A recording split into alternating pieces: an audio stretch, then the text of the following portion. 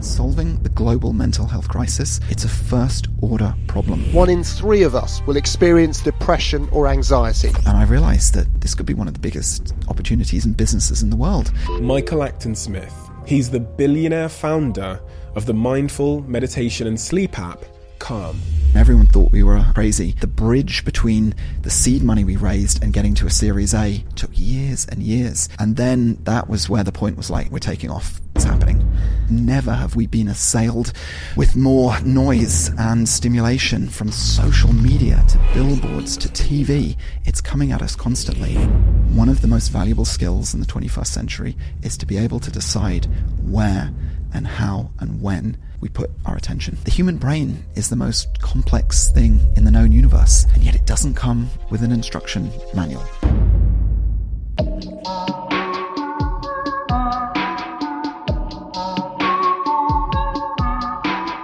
Michael Acton Smith. He's the billionaire founder of the mindful meditation and sleep app, Calm. For the last 10 years, Michael has been one of the great UK entrepreneurial success stories. But the really staggering thing about Michael's story is how many successes he had that turned quickly into failures. And honestly, how he rose time and time and time again from those ashes to rebuild an even more successful business. Most people would give up, and you almost wouldn't blame them when you hear what Michael's been through. His most recent success, Calm app, is worth billions and billions of dollars. And it helps people who are going through hard times or any pain at all reach mindfulness. It teaches them the importance of slowing down, stopping, and meditation. So one would think Michael had an easy life and he was the master of his mind. But he goes through the same battles as everyone else. And he describes this last year as the hardest of his entire life. Michael, thank you for being so honest on this podcast. Thank you for your vulnerability, because I know this conversation is going to help everybody that takes the time to listen to it. So without further ado, I'm Stephen Bartlett, and this is the Diary of a CEO. I hope nobody's listening, but if you are, then please keep this to yourself.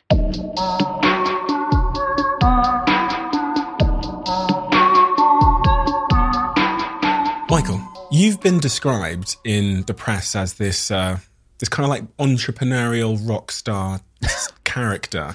And when I read through your story, I was surprised and inspired and blown away by how early that entrepreneurial bug appeared in your life. When you look back at your younger years, are you able to pinpoint what you were good at, the thing that made you different from your peers in terms of your skill set or talent?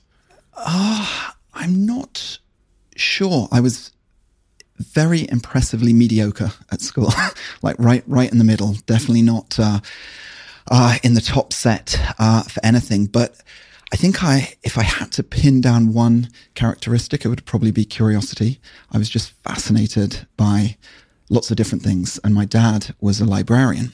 He used to bring books home for me and my sister all the time on all sorts of random subjects. And I'd just devour them. And so I think that kind of sparked this interest in different areas of life.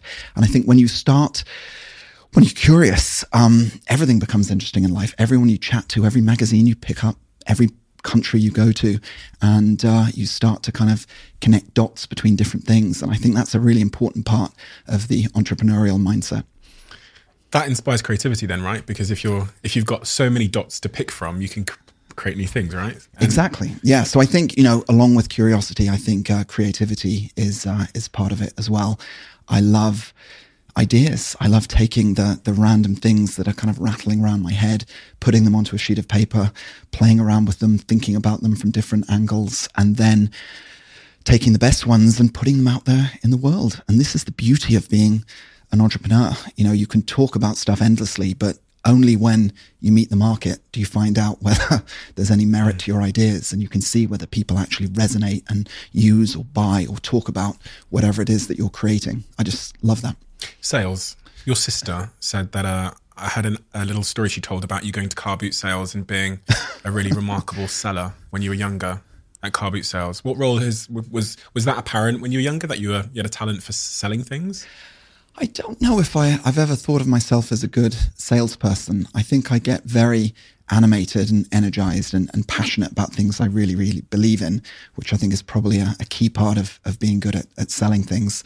We used to, it was one of the many endeavors when we were younger, going to car boot sales and selling things and trying to match them with the people that were walking by. So interesting she said that. I never knew that. Did you fit in? Not really. No, if I'm honest, I was a little bit of a square peg in a round hole at school. Was quite small for my age and just didn't quite, it's hard to describe, but didn't quite click or understand the cool kids and kind of what was going on. I think maybe that sort of forced me to kind of retreat into myself a little bit. I became very passionate about reading, as I mentioned. Kind of went down the path more of sort of social pursuits rather than going to parties and events. And I was pretty introverted and shy until I got to university. Were you ever bullied in school? Did you ever? I wouldn't describe it as bullied, but I would certainly not class myself as one of the kind of the cool kids, sort of on the periphery, looking in rather than in the center of everything that was going on. And then at university, that changed somehow. It did. I kind of, the beauty about university is you can reinvent yourself and you leave all the kind of sort of perceptions and views that people have of you when you get there. And so met some amazing friends, and I just decided to kind of lean into everything, joined every club going, chatted to everyone I could. It was a big kind of flip. And some of my best friends now, I met at university during that period. And on that point of identity, when you got to university, you could finally start, I guess, exploring who you actually are, and you shed that identity from school, shed a lot of the maybe limiting beliefs about public perceptions of who you were, and at some point that went on to starting Firebox later. And Firebox, it was a bit later on, right? 1998. Exactly. Yeah. So Tom, who I met at university, and I were always talking about business ideas. But when we left university, we both got sensible jobs. We were in debt and needed to make some money. And so my passion at that time was I wanted to become a trader in an investment bank. I'd watched Wall Street and thought it was the most interesting world ever, snapping the red braces and just kind of buying and selling and dealing. And I lived in a little town called Marlow, and I saw in the newspaper that there was a job ad for a leasing company, company cars. And it said, you will be working with investment banks in London. And I didn't know anyone that worked in the city. I did a geography degree, so I couldn't go in through the front door to get a job in a bank. So I thought this could be my route in. So I got the job and just worked as hard as I could, tried to get noticed, and I got put on the Goldman Sachs account. And I thought, this is amazing. I travel up to London 2 days a week and got to work in their offices and the HR department. And I remember reading the FT and the Economist, and when I'd meet the traders, I'd throw in kind of random tips about things I'd read, hoping I'd get noticed and invited to join the company. Of course, that never happened. And what I realized was that this probably wasn't the world for me. It didn't kind of click. It was great to kind of try on that jacket for size to see what it was like, but it didn't kind of speak to my soul. It just felt a bit false. There was no creativity to it. And so after about 6 months or so, stepped away from that. And Tom had left he was programming breathalyzers in Wales, which was quite an entertaining job. He'd have to drink cans of Stella to calibrate these breathalyzers he was working on. They were used by the police. But we both weren't clicking with what we had. And yeah, we'd meet up and talk about business ideas. And the internet was just starting to kind of really gain momentum, sort of around 97, 98. And it was during one of our chats in the pub that the light bulb went on, and we realized maybe we should leave and set up our own business. So take me through that journey. So you hand in your resignation at some point, or do you start while you're still at that company? So it was a little bit of crossover, as there usually is, kind of thinking about the idea. But once the idea that Tom and I were chatting about just became so all-consuming, that was the moment when we right, let's dive into the unknown, leap out of the aeroplane and figure this out as we plummet to Earth. And Tom was living just outside of Cardiff. And I remember we were, again, walking around town, chatting. We went into a bookshop and we saw this book that was called Doing Business on the Internet. And we were both aware Tom did AI and computer science at university. So we knew something was going on in this world. But we clubbed together, we put £10 in each to buy this book, which was a lot of money for us, living pretty much hand to mouth. And I just remember reading it and just having my mind blown by, what felt like what was coming. This was going to change everything. How we did commerce, how we connected with each other, how we were entertained.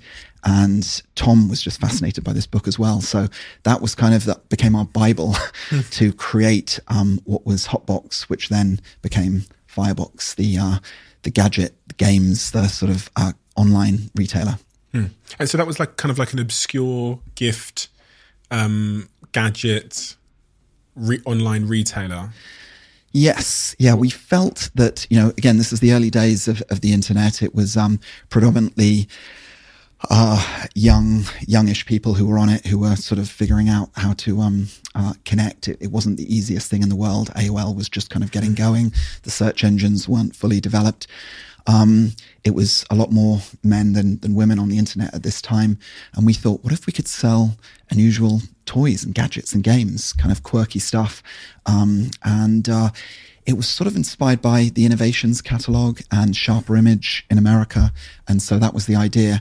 And we would find products that we thought were quite cool. We would list them online. And then when someone bought them, we would then go and buy the product from whoever was selling it, because we didn't have the cash flow to, hold anything in stock. And then send it out to the individual. It certainly wasn't Amazon next day delivery. Yeah. It was pretty clunky. And the payment systems at the time.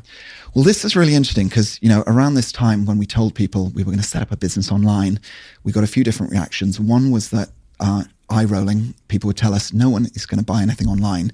You have to put your credit card in line and, who's going to do that? Far too risky and dangerous. So that was the prevailing wisdom. The second feedback we got was that the only people making money online are kind of porn barons. But we were like, no, we think there's a revolution happening here. We think, look at all the mail order catalogs, look at the money being made. The internet is a much more efficient way of doing this. And this is long before Shopify, long before Stripe. So Tom was the technical genius. He kind of built a website, and we couldn't figure out how to take payments online. So what we had to do was, if you wanted to order anything from our site, you had to find the product you wanted. Then you had to print out an order form. Then you had to fill it in with all your details. Then you had to write down your credit card details. Then you had to fax that to us using JFax. I would print it out, type all the details in. We had a PDQ machine from the bank that I would manually type in, and then that would take the money, and then I would put the product once it arrived in a package and send it out. It was incredibly inefficient, and fortunately we only had about one order a month, so it was we certainly weren't in danger of setting any kind of commerce records. But it was a very interesting period. Many months this went on, and it just allowed us to kind of sort of test the systems and figure out what was going on, and day by day just get a little bit better. And we had an amazing friend called Matt Schoen, who we also met at university, and he would use secret names to order from the site to kind of cheer us up and let us feel that there were people out there buying these products. He only admitted that to us a little bit later, but that kind of kept our energy and our spirits up as kind of we sat there waiting for orders to come in. What was the heights of that website? What was the highest moment? Well, amazingly, it's still going now. I was on it earlier on. A quarter of a century almost it's been going, which is mind-boggling to think. An internet company. I think the real kind of tipping point for that business was when we made our own products. So instead of selling other people's products where the margins were just very thin and you could buy from other places, we developed our own IP. And that was a real kind of light bulb moment for me, recognizing that to do anything in business, you've really got to create something yourself, make something that hasn't existed before. So during one of our many board meetings and creative sessions in the pub, Tom and I were watching someone line up tequila shots across the bar. And this turned into a conversation of, they look like pawns on a chessboard. What if we could create chess, but make it more interesting, turn it into the drinking person's thinking game? And you could have 32 glasses on a board and you fill them all with alcohol, red wine against white wine, or whiskey against vodka if you're very hardcore. You move the pieces as normal, but every time you capture a piece, you have to drink it. So you could make a queen sacrifice, which would be like 3 shots, make your opponent very drunk and hopefully kind of balance things. And we just thought this was a really unusual idea. And we sent out a press release for it to a bunch of magazines. We didn't know about PR companies. We went into WH Smith one day and scribbled down all the addresses and the names of the editors and sent this out. And the reaction was amazing. We suddenly had all these magazines wanting to hear about this incredible shot glass chess set. And so the other light bulb moment there was storytelling, do something different. We created this story about these 2 broke ex-students who'd made this game, and we were in FHM and Loaded and Maxim, and we made the local Welsh newspaper, and we even made it to page 3 of The Sun, which was quite exciting. Not the main picture, fortunately. No, I was going to say you or Tom. Definitely. No one wants to see us. But a little snippet, and suddenly the orders just started to pour in. It was a real goosebump-inducing moment. And so there's 2 things there. I want to just touch on the lesson you said you learned about PR and storytelling. I'm guessing that's a lesson that stayed with you till today. Oh boy, absolutely. And what are the principles of that lesson? What's the principles of storytelling for you that you learned then? Well, everyone is interested in the human angle. If you look at every article about a business, it almost always centers on the human angle, the stories of people using that products, the lives that have been transformed. Storytelling is such a powerful way of communicating and connecting with other people. The struggle, the resolution, the transformation at the end. There's an amazing book by Will Storr called The Science of Storytelling, which kind of talks about this in great detail. And I think about it with every business I create, every time I'm pitching my business to investors or trying to encourage someone to join. So it's a key piece, I think, of the entrepreneurial journey. And so, we realized that, if we could, instead of putting out press releases saying, this is our business and this is how much money it makes and this is our margin, you talk about the human angle and the story and the struggle and those aspects, and it makes it much more interesting. And at some point you decide to depart from this business. Yes. Yeah. So this was many years in. The business was going well. We'd built a team. We'd moved from Wales to London. We went to one of the first Tuesday events. I don't know if anyone listening remembers, but we read about this in The Guardian, this networking event where entrepreneurs and investors came together to do deals. And we were living in this attic in Cardiff, and we thought, oh my goodness, we need to be in London, the promised land where the streets are paved with gold. So literally within a few days, we just piled up a van and drove to London and went to this event. And the very first one we went to, we met an investor who we met with him and the team, and they invested in the business, and we were just like blown away.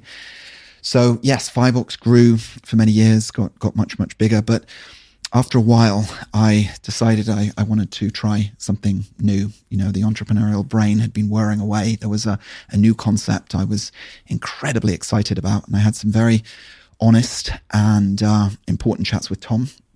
And I stepped away and created Mind Candy, which was the next big adventure I was about to embark on. Why did you step away though? So you're saying there that you kind of ran out of love or excitement for the business ultimately. Were you at this point personally financially free and stable, or? No, quite a long way from it. We'd been building the business. We hadn't sold any shares. We hadn't taken any money out of the business. We were paying ourselves a very modest salary. And it was a challenging business to run. So we were stable. We were profitable because we kind of had to be, but it certainly wasn't throwing off a lot of cash. But I just felt that there was a new idea that I just couldn't stop thinking about, that was waking me up every single night at 4 a.m. And I just felt I had to answer that call. And I certainly didn't want to leave Firebox or Tom or the team in the lurch. So again, we had some very important conversations, as I mentioned. But I felt I had to go and do something new. And the internet had evolved quite a bit since the first, the Web 1 era. Web 2 was just gathering pace. It was not just the read web, it was the read write web. People were creating, crowdsourcing, and it just felt like I had to answer this call. That's really interesting. You describe it as a call. I was trying to think about a way to give advice to entrepreneurs that have lots of ideas, as all entrepreneurs and creatives do. How to filter out the ones worth pursuing. And I was saying, one of the things I think I've done over the years in hindsight is there's almost this Sunday shelf in my mind where like new ideas come, I put them on the Sunday shelf, and if they like nag me, and if they stay at the front of the shelf and like, Steve, then I'll pursue them. But if they kind of fade off into the background and collect dust and vanish, then I don't pursue them. It sounds like you're talking about a similar mental system where if it nags you long enough, you pursue. Very, very, very true. And I think this is a really important point. There's a lot of entrepreneurs, many listening to this podcast, who probably have a great idea. Maybe they've started, maybe they're still thinking about it. And what I think is fascinating about this current moment in time is it's very easy to start a business. There are so many tools out there to use and build upon to get going on day one. There's a lot of investment chasing great deals. And I think that's a positive thing and a negative thing. And I see this. There are too many people that just launch before they fully bake their idea. They haven't built the foundation of the skyscraper they want to build. And so they raise the money, they build the team, but they're being blown around like a paper bag as soon as they get new information. And that's a scary place to be, spinning around once you've got a team, once the clock is ticking, once the investors are on board. What I would strongly urge, and I've done this with every business I've set up, is go slow to go fast. Do the work up front. Spend months, sometimes years, researching what it is that you're intrigued about. Marinate yourself in this idea. Go to the business conferences, read every book you can, the documentaries, speak to people in the space. And a really interesting thing starts to happen. You start connecting these dots. This invisible work that no one else may be aware of is you finding the magic, finding the secret to this industry, discovering where the opportunity is, where the alpha is. And once you've done that, you get to a point, as you say, whether it's the front of the shelf or whether it's, for me, it's the idea that just wakes me up every single night. That's at the point where you're like, right, let's go. This is it. You can't hold it back any longer. And you have those strong foundations to then build upon going forward. And to communicate to the world exactly what your Exactly. It's then a very crisp, very clear idea. Now, the key here is it can change over time, but you start from very strong foundations, and then you have that conviction, and that is very magnetic for other people to be around. The first wave of employees, the investors that you bring on board, the journalists that you chat to. So yeah, that's my philosophy. Not rushing into new ideas, taking time to let them fully get ready before you move. The problem entrepreneurs have in their mind, I think, and I'm thinking people listening to that, why don't they heed that really great sound advice, is because they always think that there is a real urgency to the challenge they're trying to solve. And they see it as they're in a 100-meter sprint. Yep. And they need to go now and go fast, which means raise tons of capital and start sprinting. Yep. And it always feels, no matter what industry people are launching their businesses in, whether it's like someone launching cupcakes on Instagram in the pandemic because sourdough exploded, they think it's now or never. What would you say to that? Yeah, it's a really good point. It feels like that if what you're doing is surface level, if what you're responding to is just other companies you're seeing doing well, or an article you read last week, and you haven't done that deep work, it does feel like urgent and you have to run because the race, the starting gun has already gone. If you do the deep work, you recognize that you can go a little bit slower because the market hasn't fully formed yet. It's almost, one great analogy, I think, is surfing. When you're waiting for that wave, you don't want to be too late, obviously, because everyone's caught the wave and away they go. And you don't want to be way, way too early while you're paddling there, in the freezing cold, waiting for the sun to come up because you'll freeze to death. You need to be a little bit early. where you feel a little bit of the cold and then suddenly the sun comes up and you see that big wave coming and you're ready for it and you catch it and woo, you go. And there's nothing quite like that, being one of the first players riding a wave in a new market. And it felt like that for Calm and, meditation and mindfulness. Alex and I were out there paddling in the freezing cold waters, waiting for that wave for years. And everyone thought we were a little bit crazy. But we weren't laying the foundations. We were doing the deep work and the research. And then we were ready when that wave hit. So you are always one decision away from taking your business to the next level. And a decision that's helped me to transform my business is moving over to NetSuite, who I'm excited to say are a sponsor of this podcast. If you don't know already, NetSuite is the #1 cloud financial system, bringing accounting, financial management, inventory, HR into one platform and one source of truth. It's reduced IT costs because it lives in the cloud, so you can access it from anywhere. And the cost of managing and running multiple systems because it's in one unified business management suite. My team and I don't have to worry about tasks being manual and clunky. And it means that I can be more efficient and to focus on more important things like bringing you the best episodes and guests on this show. So I become one of the 37,000 companies that have already made the move over to NetSuite. NetSuite has extended its one-of-a-kind flexible financing program for a few more weeks. So head to netsuite.com/Bartlett for a free product tour. Back to the episode. After Firebox, you went on to Mind Candy. Yes. Mind Candy. Yeah. And Perplexity. Perplexity, indeed. Where does that fit? Oh, wow. All right. This is going back a fair old way. The reason why I stepped away from Firebox and the idea that I couldn't stop thinking about was around games. And I've always loved games. I mentioned chess. I love Scrabble and backgammon, video games like Dungeons and Dragons, created all my own games. But I saw something really interesting happening just after the new millennium. And it was, could the internet revolutionize how we play games? Instead of games being, just you and your mate playing on a Nintendo or whatever, could games be for 3 or 4 people or 10 people or hundreds? What if games could be played by millions of people? The massively multiplayer online gaming boom that was just getting going there with World of Warcraft and some of the ones coming out of the Far East. So that was what I couldn't stop thinking about. And so Perplexity was this idea. What if we could create a game that didn't just live online, it lived offline as well, that it would be all around you. You would be a hero in sort of part game, part story, part movie.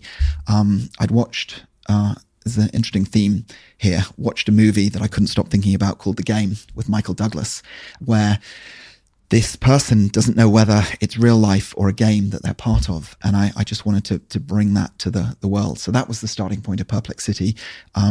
We raised some money. We buried a treasure somewhere in the world that was worth £100,000 reward for the first person. Where is that? That Is found it it. It was found a couple of years later. Yeah. By the very passionate audience and community that was playing this game. But we released clues. We hid clues in classified sections of newspapers. We had skywriting. You'd get messages on your phone. It was that we had helicopters at live events. I mean, it was just this extraordinary experience, very, very expensive to do. And it was called an alternate reality game. And so basically that was Perplexity. And it was probably one of the most creative things I've ever worked on. We had an incredible team and a very passionate audience playing it. Unfortunately, it was one of the most commercially disastrous things I've worked on. And my goodness, I learned some really valuable lessons building that. So I read that it cost $9 million? About 9 million. Yeah, we raised roughly 10 million and we burnt through almost all of it, about 9 million. And I was going back to waking up in the middle of the night. This time I was waking up in the middle of the night in a cold sweat thinking, this is not working. This is not right. And the problem was the outside world was saying, what a brilliant idea this was. We were winning awards. We were in the press all the time. It looked like we were geniuses, but in reality, deep in my kind of pit of my stomach, I was like, oh my goodness, we are heading towards a cliff very, very fast. And I need to do something urgently. Because you hadn't figured out the underlying business model? Correct. So we had a model. So you would buy these trading cards, a bit like Pokemon cards. You'd get a random collection of 6 in a pack for a few pounds. And these puzzles then played into a larger puzzle. There were 256 of them to collect. There were all sorts of hidden clues within them. And we sold a fair few. We made a bit of money, but it was nowhere near enough to cover the costs of this very expensive game we were running. So the economics and the business model didn't make sense. And so, yeah, as I say, we were running out of money fast. I didn't think we'd be able to raise another round. And I was just very stressed, extremely worried about what to do. When you say, so 2 points I want to pick up on that. When you say I was extremely stressed, give me a clear picture of what that means in real terms on a day-to-day basis.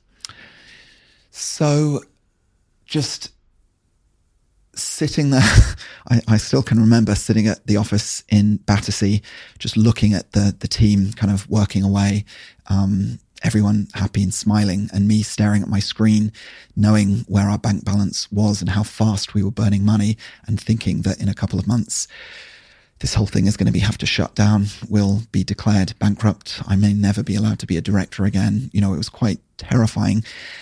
And not almost being paralyzed and frozen with fear, not knowing what to do next. Like, how do I solve this? Who do I speak to about it? I was a sole founder in that business, so it was kind of tricky. I had an amazing COO slash CFO slash everything Davinia Knowles, who worked closely with me. But I just didn't really know how to solve this conundrum we were in. And it manifested in high blood pressure, sleepless nights, not eating well, all the classic signs of stress and burnout. Was there a day where you had to make that tough decision to wind the company down and to bring it to an end? And how was that? What was that moment like? There was, and I kept putting it off. That was a horrible thing to do. But one morning, I invited the whole team. There was about 25 of us into our conference room, sat everyone down. I was shaking like a leaf. These people had believed me. They followed me to this company, this big vision that I'd painted for them all. And I basically just had to say, this is not working. We're running out of cash. We're going to have to stop and kill this game. And it was partway through the second season, and there were just gasps of shock and horror. I had been thinking of a new idea. So it was very different to the current idea. And so this was what I thought was the best thing we should do. We had, as I say, less than $1 million left. We had two options. We can continue down the path we're on and hit the brick wall and just end. Or we can pivot, do this dramatic pivot to this new idea with the cash we've got left and see if we can save the company. And we were going from this very complex, fascinating game, Perplexity, to a kid's game. And I tried to explain it to people, and there were people shaking their heads and scratching their heads and not knowing what I was talking about. Amazingly, a couple of people got it and wanted to stay on. We had to let many people go. Many self-selected out. It was also quite a stressful board meeting, telling my board that we were going to do this almighty pivot. And to be fair, and to give my board credit back then, they were like, fair enough, Michael, we let's do it. There isn't really another option.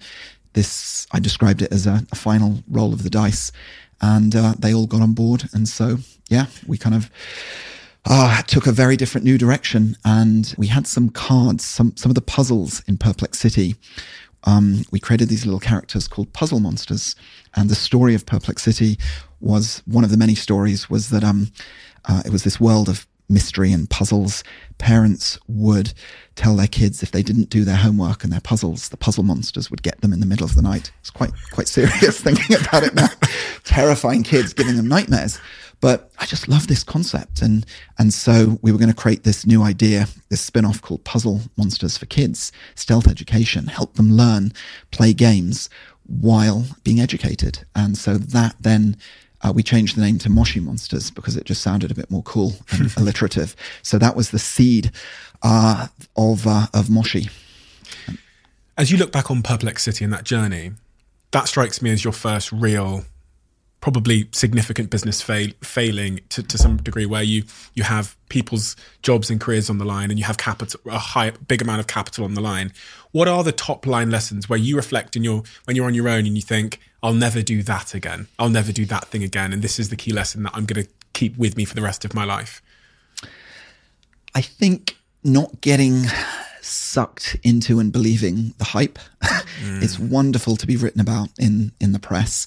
It's wonderful to win awards, but that is not what a successful business is built on. It can help. It can give you a little bit of momentum, but you've really got to understand the fundamentals, and you've really got to understand the business model and the economics. There's no point creating something extraordinary if you don't know how it's going to monetize and how you're going to create something and sell it for more than you create it for. So you don't need to be profitable from day one. You can build an audience, absolutely, but you do need to know how at some point this is going to become a successful business. And this is why I think successful businesses are so rare, because you do need founders that are creative and they can see the future and where the puck is going, but also have strong commercial instincts and sense and, understand margins and how to kind of build the economic machine behind their crazy idea. Such a good point. And I wish someone had said that to me when I started my first business, Wallpark, when I dropped out, because I thought people clapping and me being on Newsnight and like being in the press as this 18-year-old entrepreneur was validation of my business. So I got more romantic about my failing hypothesis, whereas really the clapping and the press is validation of an interesting story. There you go. That's not very of well a business said. model. Do you know what I mean? So yeah. How did that turn out? Failed. There we go. We've both got the scars. I mean, my body is littered with scars of failures. But the great thing about business is you only need to get it right once to create a huge success. I was well aware of Moshi Monsters for a variety of different reasons. Tell me about the growth and trajectory at the start of that. I heard it was very slow for the first sort of 2 years, 18 months. It was, yeah. Everyone thinks businesses that are successful just happen overnight. They don't. There's a lot of grind and hustle getting to that point. But the idea felt very strong. The idea of creating these little monsters that would live online that kids could adopt and look after. And I didn't know much about the kids' entertainment space, but I'd seen Tamagotchi a few years before, and I thought, wow, what a business. Tens of millions of those little beeping characters were sold. And I thought, there's something here. Could we take that concept? And before that, there'd been the Pet Rock, which I don't know if you ever came across that. Yes, and Neopets. Neopets was another great business. I think there's something kids, in fact, most of us love nurturing and looking after things. And so I thought in the era of Flash and the web, could we create these little monsters? And so that was the idea. We didn't really know how we were going to monetize it. And we decided to create these little phone charms that we would sell in shops. And you bought a phone charm for about £10. And then inside would be a code that you type into our website to adopt your monster. Disastrous idea. I think we've still got thousands of these phone charms sitting in a warehouse somewhere. And it was just too much friction. It was just too many steps, too complicated. And so after about a year of trying to make that work, we decided, do you know what? Let's just make it free. Forget the physical product. Forget trying to monetize it at the start. Any child could come along and just adopt a monster, give it a name, start kind of tickling it and feeding it and customizing its room. And instantly it was just like, wow, that was the trigger point, took away all the friction and we were away. So suddenly we went from 1 or 2 signups a day to dozens of signups a day, then hundreds of signups a day, then thousands. I think, our peak days were over 100,000 children around the world were adopting a monster. It was breathtaking. So the business rose, right? And then obviously there was it struggled. Yep. Because of the world changed. That's an understatement. Struggled. Okay, tell me about that. Well, we thought we could do no wrong. We were now just the usual curve of slow growth and then rocket ship. And we thought we were going to be the next Disney. And we had opportunities to sell the business for hundreds of millions of dollars. And I was like, no, thank you. We are taking this all the way to the moon. And everything was just compounding. Almost everything we did seemed to just get bigger and bigger until it suddenly didn't. And the summer of 2012 was when things just suddenly stopped. And I was like, what on earth is going on? Sure, this is probably just an aberration. And we thought, oh, it's because it's a hot summer or because of X, Y, Z. You kind of make excuses.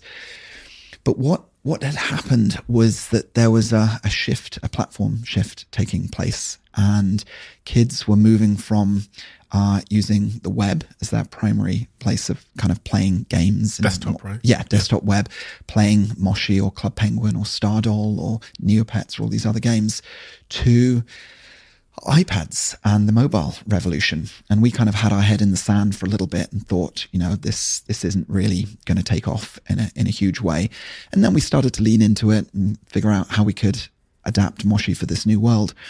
But it was very, very difficult. And the economics and the way kids would play with devices, and it was much harder to create a monthly subscription service. It just started to unravel. And as fast as we'd grown, the revenue started to come down, and kids were playing all these new free games through the App Store. And we spent several years trying to kind of right the ship and keep things going, but weren't able to, sadly. So that was an incredibly stressful period as well. Another stressful period. There's been quite a few. That's why I've got so many grey hairs. But again, learned a lot during that period. But that was a tough time. Tough time is in letting people go, having to scale down the business, trying to find new product market fit, and on a personal level, because that is an even higher high to come down from, right? In terms of your identity is intrinsically connected to this company. And I've been there where when your company falls, it's like your self-esteem is falling with it, or your self-worth, or your identity is falling with it because you're intrinsically connected. Tell me about that. So true. Yeah, that was exactly it. When things are going well, it's a great thing. You feel wonderful. And the tricky thing was that it was the flip that I think was so stressful. The flip from being, I was sort of one of the poster boys of celebrity, the boom. In Shoreditch. I was on the front cover of Wired magazine. The press were just writing about us and me in glowing terms all the time. I just thought I could do no wrong. And again, the ego just got out of control. And then to have that flip, to suddenly be running a business that was falling apart. We did 5 rounds of layoffs. So difficult for, again, the team that had followed me and joined this business, having to be let go. Revenue started collapsing. Board meetings became very stressful. Press started writing negative articles. It was really, really, really tough. And as you say, like you mentioned, my ego, my worth, myself was just so entwined with my business. And now the business was failing. I was a failure and worthless. And so it was a really, really difficult time. And that lasted for years. How did you cope with that? I'm lucky in that I have a very supportive family, and I have some great friends who are also entrepreneurs. And we've kind of we've all had successes and failures. And at one point, some of us are doing well and some are not. So we kind of pick each other up and give each other important pep talks. So I think having that community was very, very helpful. But, I wasn't... When you're struggling like that, again, you create these vicious circles. So you don't sleep very well, and you wake up the next day just more tired than you were when you went to bed, and you're irritable, and your body is filled with cortisol and adrenaline, and you don't eat well and put nutritious food in your body, and you forget to exercise. So yeah, all these negative things start compounding. I was in a pretty bad state. But to put things in perspective, again, I did try and kind of be realistic. There were people in the world going through much trickier things and their business falling apart. But when it's you and you built your whole self-worth around it, it feels like everything is falling apart and the world is ending. There's 2 questions I wanted to ask you, which was about when you're going through those stressful moments, and at a time when men in particular didn't really understand the concept of mental health, did you find yourself turning to escapes or medicating yourself with some kind of escape? And the secondary question was about the topic of mental health broadly. When did you discover that it was a thing? So, wow. Yeah. I think when we are struggling in life, we, instead of addressing the issue, we mask it, don't we? We seek things that avoid whatever the challenge is. And for some people, it's drugs. For some people, it's alcohol. For me, I became distant from the business. I just couldn't face going into the office every day. I take myself off to coffee shops. I suppose caffeine is not as serious a kind of drug as some other ones. But I also used to take painkillers every morning just because I woke up with such a headache and my body ached. I felt like I was hit by a truck every morning. So these painkillers would kind of help me get started in the day. It was a very tricky time. So not addressing the fundamental issues with the business, or trying to, but not doing a very good job. For me, this is what led to Calm, because I could see it so clearly, having been through it. You know, one of the best businesses to ever set up is one where you're scratching your own itch and you understood. And I didn't know what meditation was or mindfulness, but my very dear friend, Alex Chu, had been meditating with CD-ROMs he bought when he was a teenager, a very unusual teenager. And he would often say to me, look, dude, you need to try meditation. And I'd be like, you need to try effing off. That's the last thing I need. Look, give me something practical. But slowly but surely the penny started to drop, and I kind of got it. And the key breakthrough for me was when I did something I'd never done before. I took myself off on a solo holiday. I went away to the Austrian Alps, to this kind of resort where I played tennis in the morning. I scribbled in my notebook. I read books, and I started to try to meditate because I'd heard about it, and it was just incredible. The fog started to clear. Had my face pushed up against the cliff and couldn't see a way out of this problem that I was facing with my business. And just taking a step back and getting perspective was hugely valuable. And I read a bunch of books and research papers, and I realized that, you know, this is science. Mindfulness is a way of rewiring the human brain. What if we could make this simple and relatable and accessible to everyone? This could be one of the biggest opportunities in businesses in the world. And I came back, I remember chatting to Alex about it, and he was like, right, dude, you finally get it. Let's go. Really? Because he kind of knew this. And this was all around the time where we'd been talking about creating a new business. He found a person that owned calm.com, the domain. And I remember we were playing video games in our house in Soho, and he said, this domain, calm.com, is available. And I said, oh my God, what a great domain. What a business we could build there, helping the world become more calm. And I said, how much is the domain? And he said, it's about £1 million. And I said, right. Right. Fuck off again. Yeah, we don't have money to buy that. But about a year later, we're playing video games again, a consistent theme here. And he said, the guy that has calm.com wants to sell it, and he's willing to do a deal. And we were able to buy it for much, much less. I'd earmarked this money to put a deposit down on a house, but thought buying calm.com might be a more sensible thing to do, even though my parents thought it was the silliest idea. So we bought calm.com, wow. And that was kind of the starting acorn that was planted for that business. So here is where mine and Alex's paths kind of crossed. So I had left my company, Woolpark, the one I described there, and this was in the transition of me starting Social Chain. So I knew I had this thesis about social media. I moved out to San Francisco to work at a place called Monkey Inferno, and I was helping them with growth using social media. I still had like millions and millions of followers online, maybe 10, 20, 30 million followers across multiple Facebook, Instagram, like Twitter pages, whatever. Oh. And I was helping them scale their products using social media. And as I landed, Sean, who is the CEO there, said to me, oh, kid just left called Alex. He said, he's gone to do this meditation app. And I swear to God, I thought, what a fucking hippie. I thought like, what? I thought, what a weird guy. He left here to go do because at the time, it's different now. At the time, meditation was like hippie, hocus pocus nonsense. Yeah. I remember thinking it. Imagine how I feel now. Do you know what? You weren't the only person that thought that. Yeah. People would back away from us at parties when we said we were building a meditation company. And it was, and I remember other people like thinking I'd had a nervous breakdown because of my previous business. And now I was setting up a meditation company, and they, good luck with your nonprofit, mate. With all the healing and like it had such negative connotations for something that is so valuable and transformational. It's extraordinary. As an entrepreneur, you look for those moments. And we both felt society was going to shift. We didn't think it would take as long as it did, but we felt there was change coming.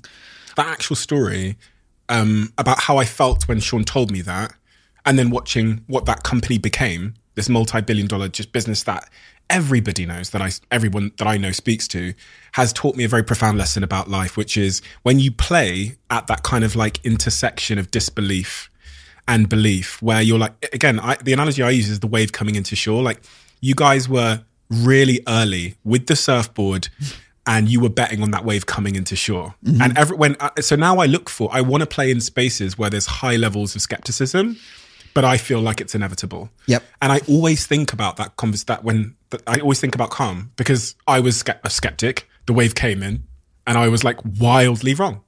And I just wish I'd left with Alex. I think you've done quite all right. There's multiple routes to huge success, but that's so interesting you said that. Yeah, I'm thinking back now to, again, that time when it was so non-obvious. I remember the number of meetings we had with investors where they were like, well, this is so niche. You can get meditations for free on YouTube. And if no one is going to pay for this, and mental health is something that isn't talked about. Mental health has stigma around it. How on earth are you going to build a business and get people to talk about their mental health? And we're like, no, the world is changing. This is important. What is more important than our minds? Look at all the people suffering, all the clinical depression, the anxiety, the PTSD. Surely at some point we're going to wake up to this, and the penny will flip and the light bulb will go on in society. Again, it took years, but eventually it happened. And now, thank goodness, we get it. You know, if people often say that there's an often quoted stat that 1 in 4 people will suffer from mental health issues in their life. It's not 1 in 4, it's 1 in 1. Anyone who has a mind has mental health. And some days it's great and some days it's not. Anyone who has a body has physical health. And some days you can run up a mountain and other days you can't get out of bed. And we have to understand this, and we have to respect and learn about our minds, because there is nothing more important. Solving the global mental health crisis, which is the mission of Calm, I think is one of the most important challenges in the world. It's a first order problem, because if we can end all this unnecessary suffering, if people can become masters of their mind instead of controlled by their minds, everything starts to change. You know, we can start to tackle the climate change and inequality and racism and homelessness and all these other problems that stem from people having healthy minds with greater resilience and empathy and compassion and gratitude. So yeah, I get very passionate about this, as Alex and the team do, but we think it's a very important mission that we're working on. I agree. Thank you. I can't think of a more important one other than maybe climate change, but yeah. You know, survival and happiness seem like the two fundamentals. I mean, happiness is maybe not the right word, but survival and enjoying life. So like making sure we have life and then enjoying the life we do have. It feels like that must be the two sort of foundational challenges and opportunities of our time. Exactly. Helping people not just survive, but to thrive in life. And why not? And the human brain is the most complex thing in the known universe. You know, 90 billion neurons, trillions of connections between them. And yet it doesn't come with an instruction manual. We're not taught this in schools, or we certainly weren't when we were growing up. It's starting to change, thank goodness. But we're just left to get on with life. And no wonder there's so much suffering and unhappiness and mental health issues. And it doesn't need to be that way. And I think meditation and mindfulness it's almost like a way of upgrading your OS, your mind. It enables you to see the world differently and to think differently. And it's not a silver bullet, but it's an important starting point to then build upon. It's a great way to upgrade your operating system, you said. So how does that work from a neuroscience perspective? How is it upgrading my OS? What's happening? Well, so this can get quite complex, but at a sort of basic level, the amygdala, The amygdala is the oldest part of our brain, and most people operate from there. And in very, very simple terms, what building a meditation practice and becoming more mindful does is it changes our reliance from the amygdala to more prefrontal cortex thinking, where we're able to plan a little bit more, to think into the future, to put things into perspective. One way of thinking about it, and a real kind of key moment for me as I developed my meditation practice, was I now respond to situations in life instead of reacting. And that seems like, what is he talking about? But when you stop and think about it, we have so much stimulation in life. So many things happen, and most of us react. You know, your first thought, someone cuts you up in traffic, you honk your horn. Your partner says something slightly passive aggressive, you snap straight back at them into a big argument. What if there was a slight pause, a fraction of a second, where you held and you thought and you kicked in, your awareness enabled you to respond to that stimulation rather than reacting. Another is, a good analogy is going to the gym. We talked about the physical and the mental, and our minds and our bodies are very interconnected. But we go to the gym and we lift weights, and that resistance builds up the muscle, the strength in our body. Meditation is like going to the mental gym. It's a way of building up the strength of your mind. It enables in everyday life to be more aware, to improve our attention. And my goodness, we need that muscle of attention in this modern age, because never have we been assailed with more noise and stimulation from social media to billboards to TV. It's coming at us constantly. And one of the most valuable skills in the 21st century is to be able to decide where and how and when we put our attention. That is a dying art. It is. Are you optimistic about our ability to correct course? This is a big question. I am optimistic. I'm very, very glass half full person, and I do, despite the many, many challenges we see in the world, it feels like the world is inflamed and in crisis. If we listen to the news and we look at traditional media, I think the world is actually getting better in many, many different ways. There's a wonderful book, Factfulness, which talks about the data of how the world is getting better. As I say, it doesn't always seem it.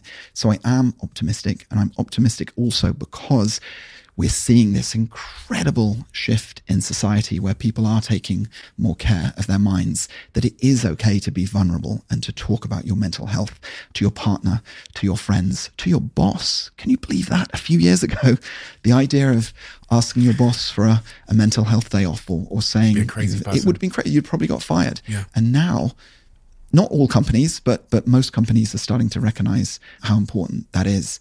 And I think that is fantastic for society. The trajectory of Calm has been just phenomenal. Was there a tipping point as such? Was there a moment where you thought, oh my God, this is actually going to work? And also, conversely, was there a moment where you thought, no? So when we were out there on our surfboards and it was freezing cold and everyone thought we were mad waiting for that wave to come, yeah, we did feel as if this wasn't working. Alex and I had some very kind of difficult, stressful conversations, wondering how many more years we need to wait. And we found it very difficult to raise money. We were able to get some seed money in the early days, but the bridge between the seed money we raised and getting to a Series A took years and years. And we had no choice to make the business profitable. We had to have an incredibly lean team. There was only about 6 or 7 of us for a long time. And we were running out of money. And I remember, I think this is around sort of 2015, we had to get very creative with how we kept the lights on in the business.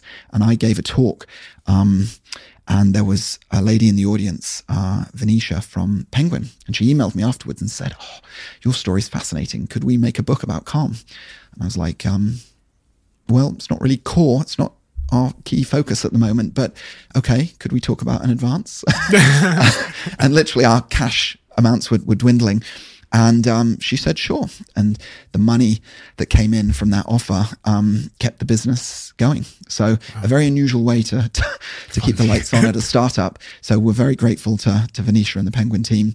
And then we had a subscription business model. So we put the price up from $10 a year to $40 a year, which was a key tipping point because we didn't see any drop off in signups, which was just amazing. Wow. So we started to make more money, and we realized this service that we were offering, these meditations, were valuable for people. They were really getting something out of it. And then that was where the point was like, hang on a minute, we're taking off. It's going, it's happening. That was then you shift from kind of the ice cold winter to just holding on to the rocket ship for dear life. Trying to stay on the surfboard. Exactly. Yeah. Mixing metaphors there, but the rocket ship surfboard was away. Yeah. Okay. And then it presents a whole another set of challenges. You've got to hire people. You've got to raise more money, scale up. How was that for you? We were underway there, and again, the business was starting. It was an extraordinary place to be because we were bringing in a lot of downloads, and we were generating a lot of revenue. I think we got to about 8 million downloads before spending any money on marketing. Wow. And this is an important lesson that I always say to entrepreneurs: don't pour gasoline on the fire until the fire is going. You know, the gasoline is the marketing. Get to product market fit first. Kind of don't turn on those afterburners until you really understand your business. And we did. We knew we had something. It was away. We were really, really roaring. And so a lady joined us called Dunn, who's just brilliant at user acquisition. And she understood Facebook marketing inside out. And that was the kind of the next sort of piece of the puzzle that really started to take the business to the next level. And when I looked at the App Store, you now have the word sleep in the title as well of Calm. So it started with predominantly meditation, and now you've kind of branched out into sleep, and I'm sure that's just another step in many steps. So sleep, why is sleep important? Where does that fit? Yeah, well, we'd seen something interesting in the data. About 11 o'clock every night, all around the world, we saw this big spike in usage, and we realized that people were listening to Tamara's voice to help them fall asleep. And we were like, what? Don't do that. That's not that's not how you meditate. And we were like, well, hang on, maybe there's something here. And so that led to Sleep Stories. We took this age-old thing of a bedtime story, which we all love, and we kind of modernized it, and we created a sleep story. And it's a mix of a beautiful, soothing voice with sound effects, with music, and it starts in a really sort of interesting, engaging way, and then gradually becomes more soporific. So instead of your traditional 3-arc structure of a story, we call it a story slope. Chris, who runs our Sleep Stories, kind of has pioneered this.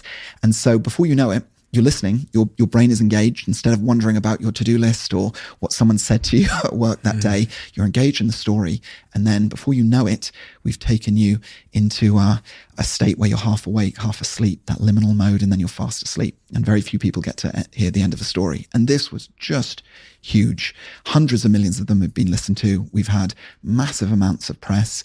Lots of celebrities have reached out to us wanting to read them. And the final thing I'll say on this is, the great thing about sleep is what a market. 7.8 billion people go to sleep every single night of their life. Or try. Or try, exactly. So if you can create something new, if you can create a new habit around bedtime, if you can make your evening routine a little more interesting and entertaining, and help solve a problem, oh my goodness, you can build something huge. And that's what Sleep Stories has been for Calm. So that was the next massive, massive growth area. There's a lot of misconceptions around sleep and insomnia, and I've seen you talk about some of them online.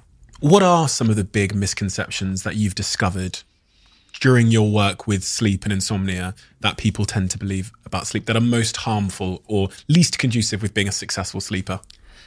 Well, sleep has gone through a similar kind of metamorphosis in society as mindfulness has. You know, just a few years ago, it used to be a badge of honor to show off how little sleep you got. For something we spend a third of our life doing, people gave it very little thought and respect. And that shifted. You know, Matthew Walker's book, Why We Sleep, has played a huge part in that. hopefully calm has played some part of that as well.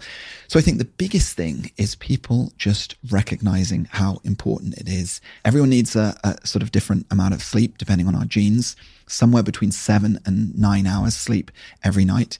For me, I need about 8.25 to feel good. I don't know if you know your level. You can probably cope on about 3 hours, I imagine, given how much you do. But I need to figure that out. But I was thinking about something you said earlier about how in your toughest times, you know, when Mind Candy was struggling, you started to neglect like the fundamentals of being a human being. Yep. Like nutrition and water and sleep. These things have become, like, as you said, I mean, it's changing slowly now, but they became like disregarded as being important things. It's like we got further from being human beings. Yep. And it's like, I write about in my book as well that it's so inspiring and amazing that a lot of the cures to the ailments or the mental health ailments in our lives or the problems we encounter are just like going back to being a human being. Like drink water instead of Coke. Like try not to drink too much caffeine. Sleep. Yep. Talk to your friends. It's like there's no proof. But the problem is as well, there is a culture of trying to make the solutions feel complex so I can sell you some shit. Whereas really they appear to be so simple. Well said. We always look for the overcomplicated solution, don't we? We think it has to be, but fundamentally, those are the basics that you just mentioned. Johan Hari talks about in his book. Lost Connections is one of my favorite books. We're disconnected from what made us human as our brains and bodies evolved over 100,000 plus years. And it's so basic. So sleep is one of those key things. And if we're not getting enough good sleep, if we're disrespecting it, if we're drinking alcohol before we go to bed, it affects every aspect of our life. And we're more irritable. We're less creative. Our memory gets shot. We just go into a negative compounding situation. And treating sleep with respect, I think, is one of the most important things we can do. Tough times, sleepless nights. Let's talk about that then this year. Difficult for everybody.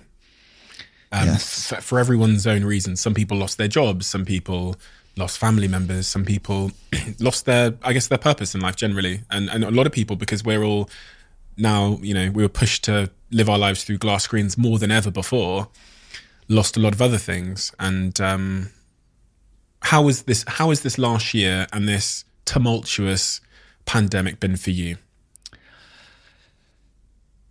It's been a very challenging time. The pandemic, as you say, has affected everybody on Earth in many, many different ways. It has been extraordinarily difficult. So my perspective is more, you know, a personal perspective. But I think stepping back a little bit, if we go back to 2020, you know, when this first hit, it was all unknown. There was a lot of anxiety, but this was, we were in this together. And there was a lot of intrigue about what was going on. We didn't have to commute into the office anymore. We could work from home. Zoom was this incredible opportunity. And so 2020 for myself and the whole company, I think generally was not too bad. You know, it was all bearable. 2021 for myself personally has been pretty challenging. I think months and months and months of staring into a tiny little screen hunched over my laptop like everybody else has taken its toll. And I didn't treat my posture with respect. I didn't look after my mental health the way I should. And this started to compound, and I had quite a serious back problem. I had a herniated disc because of all the hunching, and that pushed on a nerve, which meant I couldn't walk, and I had very serious pain every day, which meant I couldn't sleep very well. I saw multiple physios. I started to take painkillers, which stopped the pain, but then filled my head with cotton wool. And so, but I still had to work, and I still had to kind of communicate with my team and lead the company, and I couldn't do exercise. And so for many, many months, I was not in a great place. It was a very, very difficult summer and beyond this year. 2021 has been tricky. I'm in a much better place now, but it has been very, very challenging. And I'm very fortunate in that, I haven't lost any loved ones, and we've got to put things in perspective. But from a health and work angle, this has, I think, been one of the toughest, if not the toughest years that I've personally been through. So many people, as you've described there, staring at the screen every day, end up burning themselves out. What's your experience with burnout as a topic? And is that what you're describing happened this year? I think it was a combination of things. I think it was burnout connected to chronic stress, connected to the back pain. And again, all these things start to negatively compound. The lack of exercise. I was living on my own and didn't have much kind of human connection. All these things kind of came together and created a perfect storm. And we have over 300 people at Calm now, and the team were going through their own versions of that. It certainly wasn't just me struggling. And we do this survey every 6 months called Culture Amp, where the whole team kind of answers a bunch of questions, and they can leave anonymous comments. With thousands of anonymous comments, and the last one we just did, and we've never seen anything like it in the data, that the number of people talking about stress and burnout is way beyond anything I've ever seen in my career. And so I think it is just, now we've been in this situation for 18 months and it has just gone on and on and on. It's really affected everyone. And we're seeing this now across pretty much every company. At the start of the lockdown, going back, I think what companies were seeing was a real surprise. Instead of people bunking off and taking it easy and putting their feet up and watching Netflix all day, people were working harder. We saw this at Calm. And I think many companies have. I think there was a Harvard study done recently showing that the average workday has increased by almost an hour when people are working from home. So people are working harder. They can't really switch off. There's no boundary between work and non-work. And it's creating this compounding toll on the minds and bodies of everybody. So it's a crisis. It's a very, very serious issue. We are taking this very seriously at Calm. Obviously, we want to support our own team and other companies around the world. And just a few things that we've tried to do. We're still figuring this out ourselves, figuring out what the best way to work and support our teams are. So one thing is we have, unlimited holiday, but teams don't take them because it's very hard to do. I've taken a few breaks during the pandemic, but I don't think I've had a single break where I wasn't on at least one Zoom call or I didn't check Slack or email at least once or twice a day. And we made the decision back in October to do a mental health week. We've done a few mental health days where everyone sort of steps away. And previously, I'd have said, what a ridiculous idea. Who on earth gives the whole company a week off? We are in such a competitive space. We can't afford to do that. And we did it, and we agreed it would be the right thing to do. And I think it's one of the smartest decisions we've made in the history of the company, because it gave the whole company a chance to properly step away and recharge their batteries, knowing that there wasn't any calls they were missing or any important things going on. And you know what? We came back a week later and everything was fine. The business was still there. Fortunately, we had a few colleagues that stayed to make sure everything stayed up and could support our audience. But yeah, that was one of the smartest things we did to support the mental health of the team. What changes have you made now in your life based on the last year, which you describe as being the hardest of your life, to make sure that you are taking better care of yourself, as you've alluded to? Yes. And so there were a few other reasons why it was a very hard year, sort of beyond work, which were compounding all the different challenges. I just think I've learned a lot about being a better leader by developing kind of a meditation practice and being more mindful of so many different things. One is just not getting sucked into the highs and lows of the entrepreneurial journey. Nothing is ever amazing or as disastrous as it seems. And I think teams want to follow calm leaders who are stable and, celebrate the wins, but don't get sucked into the vortex of negativity when things go wrong. I don't go to bed anymore doing emails and waking up in the middle of the night with a phone glued to my face. I don't reach for my phone first thing in the morning anymore, as something like 60% of people do, because suddenly, instead of gently coming into the day and letting your mind kind of calibrate with the world, you're you're throwing yourself into Twitter and Instagram and the news cycle and everything else. I think that's been a really, really important thing.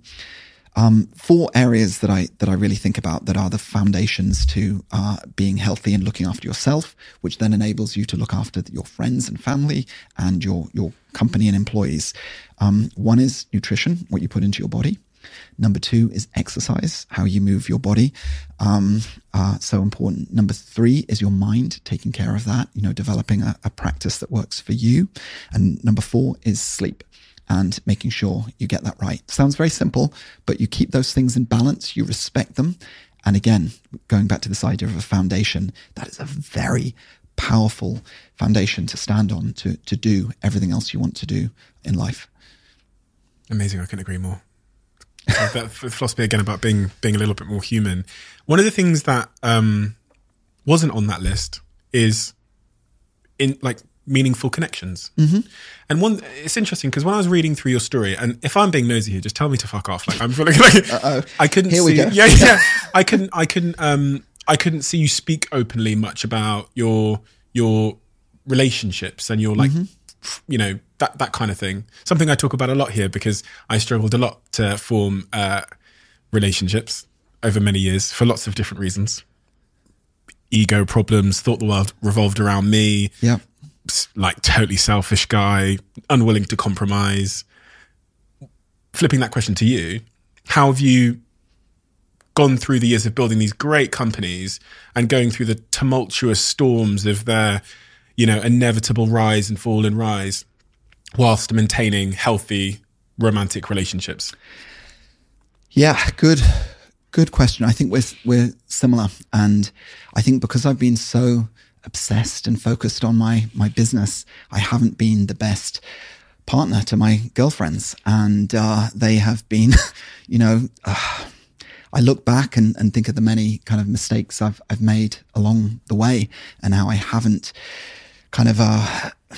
I haven't been mindful and thoughtful and respectful in the way that I connect with someone on that level. So I think the last year and a half has definitely changed. Working at Calm has changed me.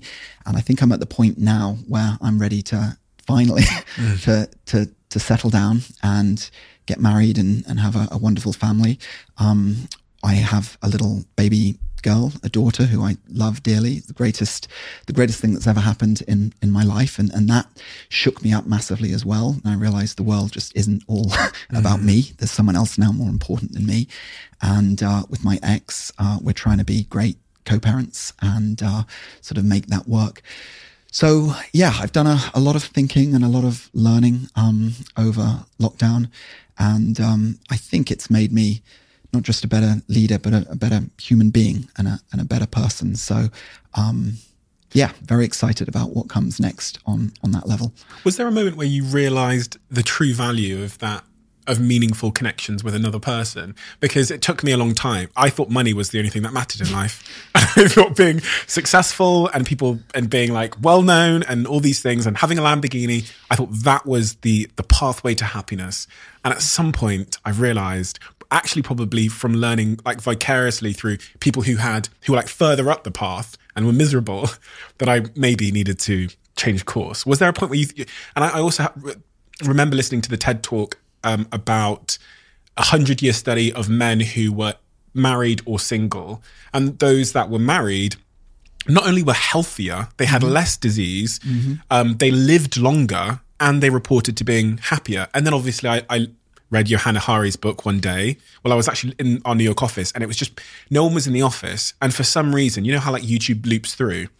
It stumbled onto one of his conversations and I just couldn't, I couldn't work. I was transfixed on what he was saying. The penny was just dropping for me in so many ways about this lost connections and the importance of connection and purpose. And I sent him an email. I was like, come on my podcast. I had no listeners then, so I'm so glad he did it. But I became obsessed with that. And that's when I started saying, okay, if the North Star of life is to be happy and fulfilled, I need to start compromising some of this money-making selfishness, even though it feels so counterproductive, and pursue and invest in connections and romantic connections. So true. And not just romantic connections, but friendship connections and family connections. Hallelujah. And when entrepreneurs are stuck on their vision and off they go, holding on to that rocket ship, you sacrifice so much. And it's not just money.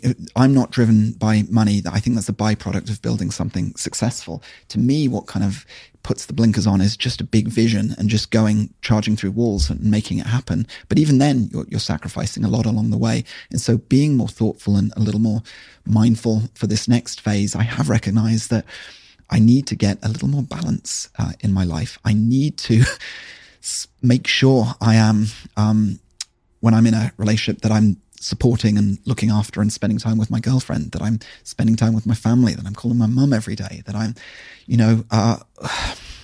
showing up for people, when I'm playing with my daughter in the playground, not feeling that urge to check my phone, but being fully present. And it's not easy to do, but it's incredibly important because, I mentioned those 4 things that are important to building that foundation, but nothing in life matters more important than our relationships that we build throughout our life. So that has been a massive learning for me. And I'm asking this question maybe because I want the answer for myself, but I feel myself so much in your words, which is knowing the right answer, but struggling to do it. Yes. When it comes down to it. Yeah. How? Oh, it's such an important question. I'm still trying to figure this out myself. One of the things that developing a meditation practice has helped me do is improve my empathy. And I now am better at seeing the world through other people's eyes. And before that, again, very self-centered and self-centric. I couldn't do it. And I used to just assume my girlfriends thought just the way I do, that their brains were wired like mine. If I thought there was an area they needed some help on, I'd buy a self-help book for them to sharpen them up, because that's what I'd love to happen. And then I realized that no, our brains are wired very differently. They need very different things. She needs her emotions validated instead of me trying to solve the problem every time she mentions something. So I think that's made a massive, massive shift. And I think just, again, being more responsive instead of reactive. So when you just hear better, the brightness is turned up on life when you develop a meditation practice. You can see these warning signs of what someone needs and then respond to them instead of just being lost in your own world. So if your girlfriend is asking you for a walk, or if she is saying something to you, you not only hear what she's saying, you can understand what's behind it as well. And I think that's important. Again, not easy to do and get right all the time, but it's vital if you are to build strong, healthy relationships in life. Communication, vulnerability, all kind of mixed together. I mean, great communication, I think, is, whether it's with your team or with your partner, is centered on being open and vulnerable about how you're feeling. What journey have you been on in terms of learning how to be a good communicator, whether it's with your girlfriend or whether it's with your team? What is the foundations of successful communication? I remember my grandmother many years ago telling me, when I was jabbering away and talking nonstop at a dinner as a young lad, she said, "Michael, you have 2 ears and 1 mouth. Use them in that ratio." I was like, "What are you talking about, Grandma?" But the penny dropped, years later. And I try and listen a lot more than I talk. And I try not to do that thing that most people do, is when they're talking, just not listening, just getting ready to say the next thing. And also respecting and understanding that people have different viewpoints and different life experiences. And there isn't ones and zeros. It isn't right and wrong. Life is not black or white. It's beautiful shades of grey and nuance. And I think we've lost that, in the culture wars and the intense political environment of today, and the immediate dopamine frazzled social media world that we live in. So, yes, in short, just trying to listen and understand where someone is coming from. I think whenever you're in an argument with a partner, a very good technique I've learned is, instead of just back and forth, I'm right, you're wrong, and getting nowhere, is pausing and stopping and saying, letting them talk. And then instead of firing back and telling them why they're wrong, replaying what they've said and having them and seeing that light come on in their eyes and going, oh my God, you get it. And them doing the same for you.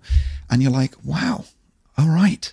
Simple little breakthroughs like that, I think, are very effective. Isn't it? It's so true. My girlfriend started to say something to me which really opened my eyes to this. She said, I just want to be understood. Mm-hmm. And so I tried that as a technique, exactly what you've described, which is when she's finished giving me her side of events, I will repeat back to her what she said to me. Yeah. And I'll say to her, I want to be like super clear that I understand here. What you're saying is that, and you can see her smile. It's like, yeah. Because when you're in combat, it's so unclear whether the message is landing. So it ends up being this like broken record of, I'll try and land it again. I'll try and land it again. And it's such a pacifying, amazing thing. If you're actually trying to solve a problem versus trying to win a battle, as you've said, to use that tactic of sort of point recognition. Well said. Esther Perel is brilliant at this. She's written some amazing books on relationships and podcasts. And yeah, she understands the nuance of all this better than anyone. So if anyone's struggling with their relationship, I'd suggest doing some homework with Esther. One might think that the founders of an app like Calm that has reached so many people and that continues to scale and do so much good in the world must be the most calm humans ever. They must have peaceful, super, just like, I kind of imagine them being like living in Bali, like long hair, like just, like a couple of like tattoos, like t-shirt with their chakras pinpointed on. That's what one would assume, because that's the way people assume shit. Like, how accurate is that for you and Alex? Not accurate. And I think that there's a little bit of that. And I think we have certainly become a little more like that on this journey. But no, I think one of the reasons why Calm has been successful is that is not the brand that we have built. We've tried to help people learn this practice that is thousands of years old in a very modern way. As I mentioned earlier, made it simple, relatable, added a bit of fun, sprinkled a bit of Hollywood stardust on top of it. As Mary Poppins once wisely said, a spoonful of sugar helps the medicine go down. And so we have tried to respect the authentic roots of mindfulness, but also adapt it for the modern age. And so being calm isn't just about sitting in a lotus position 16 hours a day on top of a mountain. It is about weaving it thoughtfully throughout your life so you can improve your own journey through life and those of all the people around you. I think I always conclude this podcast with thinking of something nice to say to the guest. But in your case, you've just done a tremendous service to the world, and it's so obvious what the compliment is for you. Like, I think of all the things I've done in my life, and I'm like, the good you've done by building that business to millions of people you'll never meet. I mean, fucking hell. You know what I mean? If businesses are seen as vehicles for change in the world, unbelievable. Like, unbelievable. Imagine there's people in the... Do you ever like feel that there's some young girl in the corner of India or some country a gazillion miles away that you've made and your team have made their day a little bit better.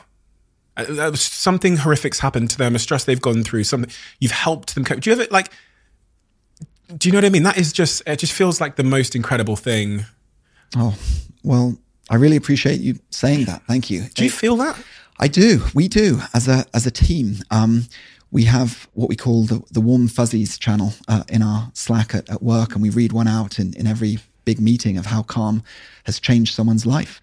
And whenever we're having a really tough day and we're really stressed, and this helped me this difficult year, is going on the App Store and reading the millions.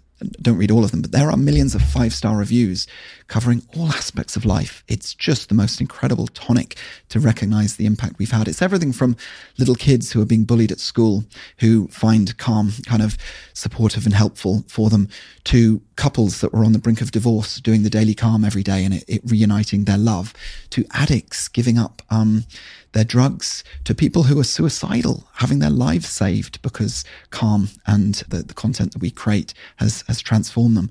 It's goosebump inducing, and we feel very lucky and grateful that we get to work on this every single day. Unbelievable.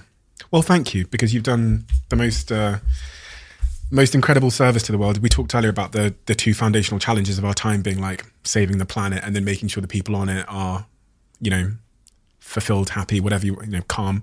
And that's exactly what you're doing. So thank you. Thank you. I'm also, as you know, someone who's very interested and trying to support the mental health crisis in whatever way I can. And actually one of the joint investments we have is in a company called Acton. I heard about psychedelics. I dabbled. Sue me.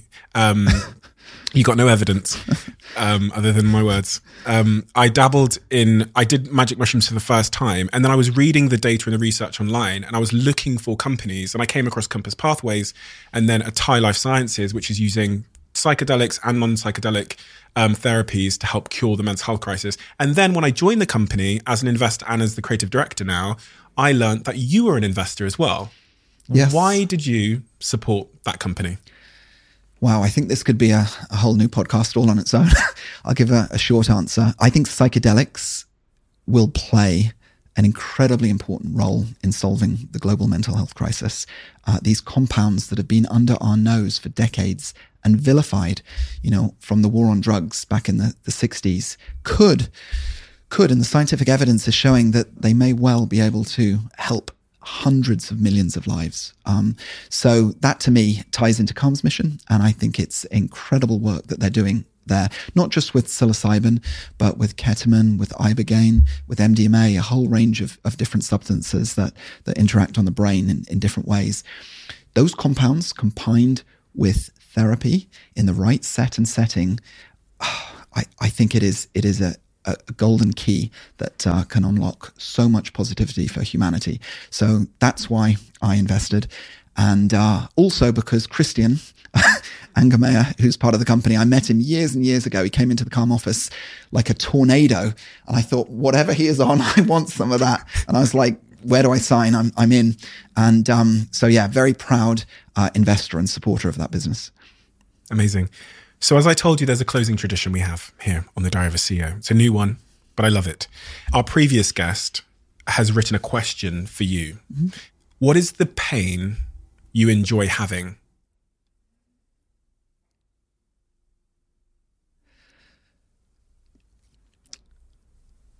Pain is horrible. No one wants it, but pain serves a very important purpose. It alerts us to a problem, and without pain sensors, we are going through life blind, and it's very dangerous.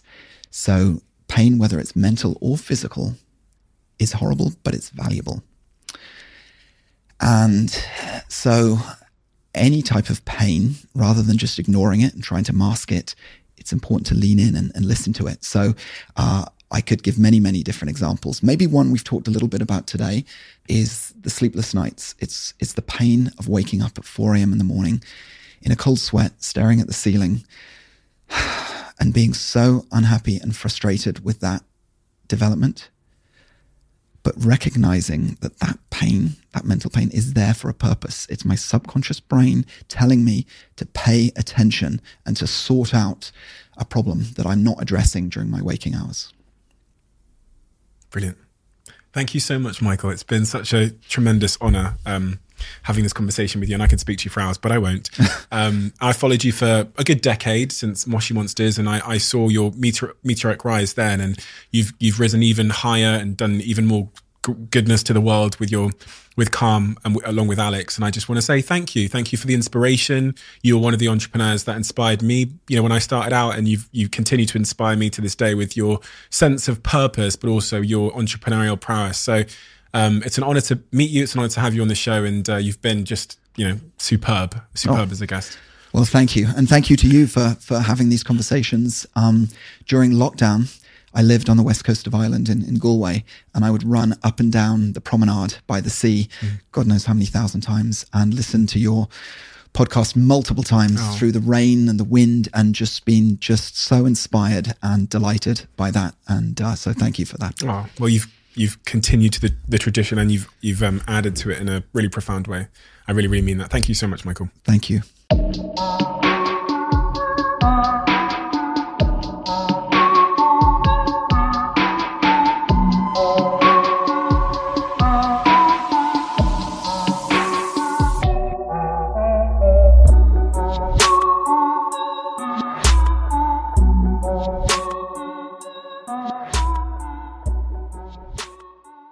You are always one decision away from taking your business to the next level.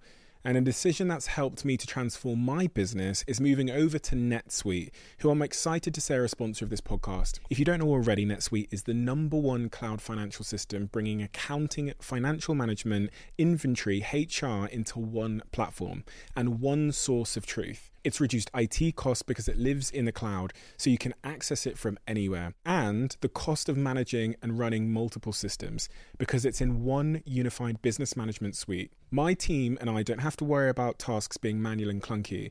And it means that I can be more efficient and to focus on more important things like bringing you the best episodes and guests on this show. So I become one of the 37,000 companies that have already made the move over to NetSuite. NetSuite has extended its one-of-a-kind flexible financing program for a few more weeks. So head to netsuite.com/Bartlett for a free product tour. Back to the episode.